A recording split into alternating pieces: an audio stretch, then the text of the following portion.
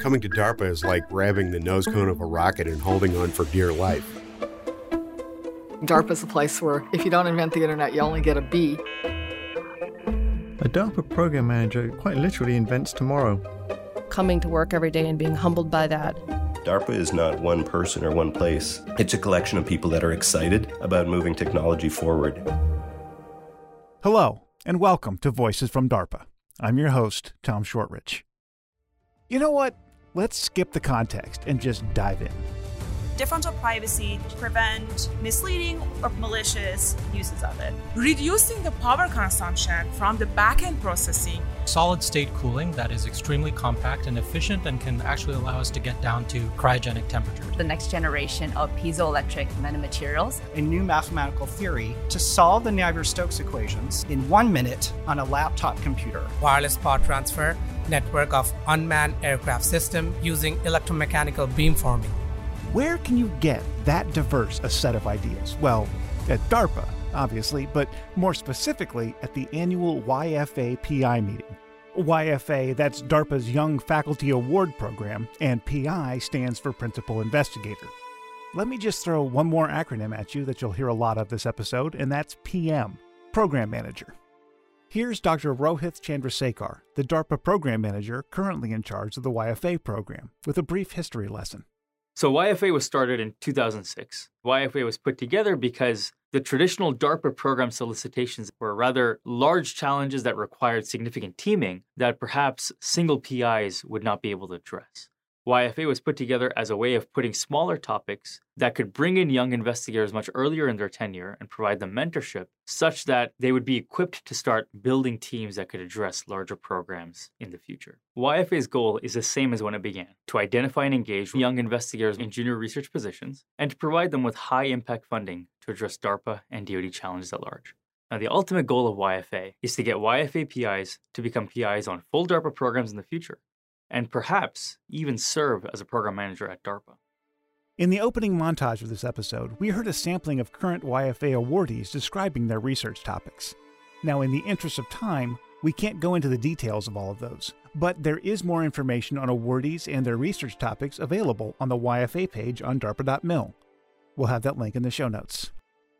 In addition, throughout this episode, we'll also be hearing from two current DARPA program managers, Dr. Chris Bettinger of the Biological Technologies Office and Dr. Sunil Bahawe of the Defense Sciences Office, who were both former awardees of the DARPA YFA program, to get their perspectives. One thing about YFA, it's not an award in the sense of a prize for work already completed. YFA is first and foremost a mentorship program. And so the topics that you see in the solicitations are developed by PMs at the agency, who then serve as PM mentors for selected YFA PIs. These PMs work with PIs over the 2-year period to provide them with guidance and contacts in order to maximize the impact of their work and to help with their overall career development. The YFA base period is a 2-year period that's funded up to $500,000. That's about $250,000 a year. After the base period, there is an option to be nominated for a Director's Award nomination, and that's a year 3 effort.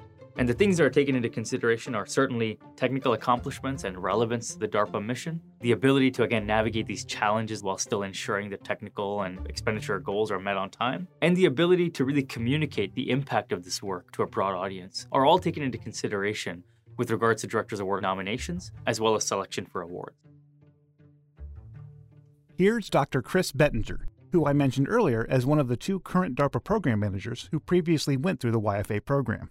The way I think about it, as a faculty member is dollars per page of proposal written, right? So in terms of that metric, the YFA program is pretty much unbeatable. So that's the first thing. It's a really good opportunity, just even if as a faculty member or a researcher. But I think the unforeseen advantage and insight I got as a YFA was really insight into the mission and how much the mission just drives everything that we do. The output from our work is often technology that we're delivering to our end users. That's an important and unique feature of these kind of programs, right?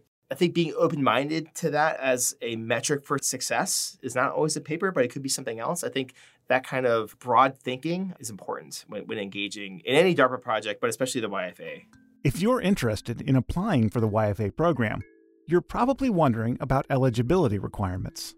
So in order to be a YFA, you have to be employed at a U.S. institution. You need to be either a tenure-track professor or within 3 years of receiving tenure, or you need to be an associate professor.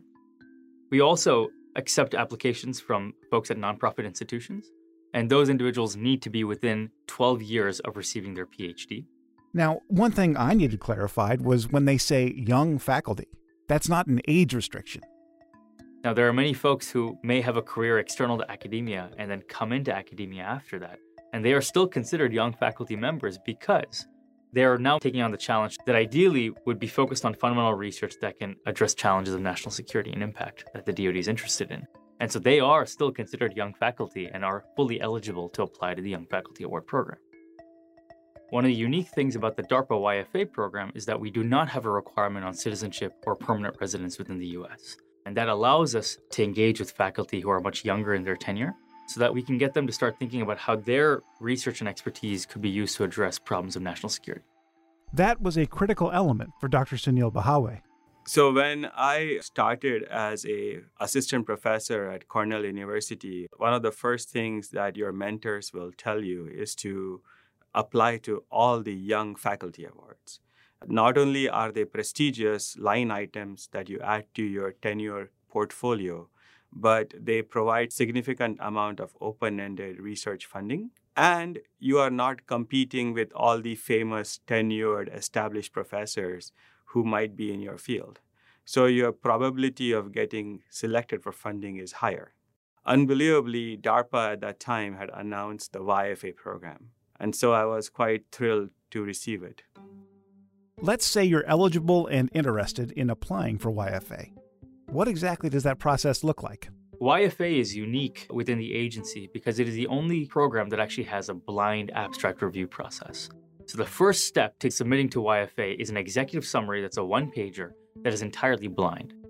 Any information about your institution, any bibliography, any references are all stripped away in order to ensure that the ideas that we're soliciting are truly top-notch, regardless of where they come from. Those executive summaries are due somewhere around 6 weeks after the solicitation is put out. And then at that point, you'll receive either a thumbs up or a thumbs down with regards to your executive summary. And then full proposals are due about 2 months after that. As always, with any DARPA solicitation, getting a thumbs down does not mean you cannot submit a full proposal. And you're not required to submit an executive summary either. But it is great to submit one to at least get an initial check as to whether your idea meets the requirements of that topic within the solicitation. Since its inception in 2006, the YFA program has funded well over 500 principal investigators to tackle those research topics, which come out in a yearly solicitation, usually in the late October timeframe. You can find those at sam.gov and grants.gov, and we'll have the link to this year's research announcement in the show notes as well. In each year's YFA research solicitation, there are usually about 25 to 30 different research topics, which can come from program managers all across the agency. Each of these topics has a broad description of the challenge that we're trying to address, what the current state of the art is, or what the solutions that exist are, and perhaps some insights that we've seen in the literature that point towards a solution that could address this with some fundamental research investment that could be made over a 2-year period with a YFA PI. Topics usually also indicate what a successful proposal would need to identify and successfully demonstrate in year 1 and year 2 of those efforts. In many cases, when PMs put these topics together, they've identified this topic as a white space within the portfolio of programs that they manage. For example, where they're looking at large problems that are integration challenges, there may be small nuggets there that are inherently fundamental science problems that need to be addressed. Those are great opportunities for YFA PIs to actually get plugged into larger programs within the agency, understand how their work can impact a clear national security challenge, and perhaps even identify potential funding opportunities where their work could now be funded to address some of those challenges more specifically. So that way they can connect with others that work perhaps in the same area or even in a slightly different technical area than them, but find these cross-pollinations that could lead to successful funding for newer ideas that could address DARPA challenges in the future. Here are Sunil and Chris again to talk about their YFA research topics. So when I submitted, for example, my YFA proposal, I didn't want to just say, I want to explore inter-domain coupling just for the sake of it. I wanted to explore it to solve a pertinent DoD problem. In my particular case, it was for designing what was in those days known as optoelectronic oscillators. They're essentially oscillators that have a very long delay line in order to enhance their short-term stability. What I proposed in my YFA program was to replace that delay line, which is an optical delay line, which was a very long fiber, with a mechanical resonator, which essentially involves slowing down the speed of the information. Therefore, because you slowed it down, you can sort of accommodate it in a much smaller size scale. By doing that, we were able to make a compact oscillator, and that's what we demonstrated in the YFA program.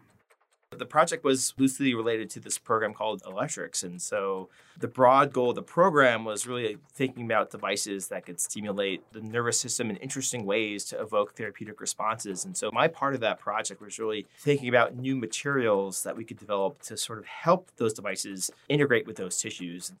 The real sort of technical crux is if you think about your cell phone or your laptop, those are electronics that are hard, brittle, planar in nature, and think about the tissues that we're trying to interface with, like neurons. Those are soft, wet, and squishy. And so we were making breakthroughs in material science to be able to sort of better harmonize those sort of rigid, dry devices on the silicon-based electronics with the soft, wet tissue of the nervous system. And so that was really an exciting opportunity to try to bring to bear some of my expertise in material science and create new solutions to sort of solve this sort of mission-critical problem. And I think that program and that experience more broadly was exciting because it showcased the creativity and the impact of a DARPA program. And then after that, I was hooked. I really was excited about the thought process and the ability to connect two seemingly disparate fields of research and unite them and to have some really interesting products come out of that process. And so that was really, I think, the catalyst to becoming a DARPA program manager.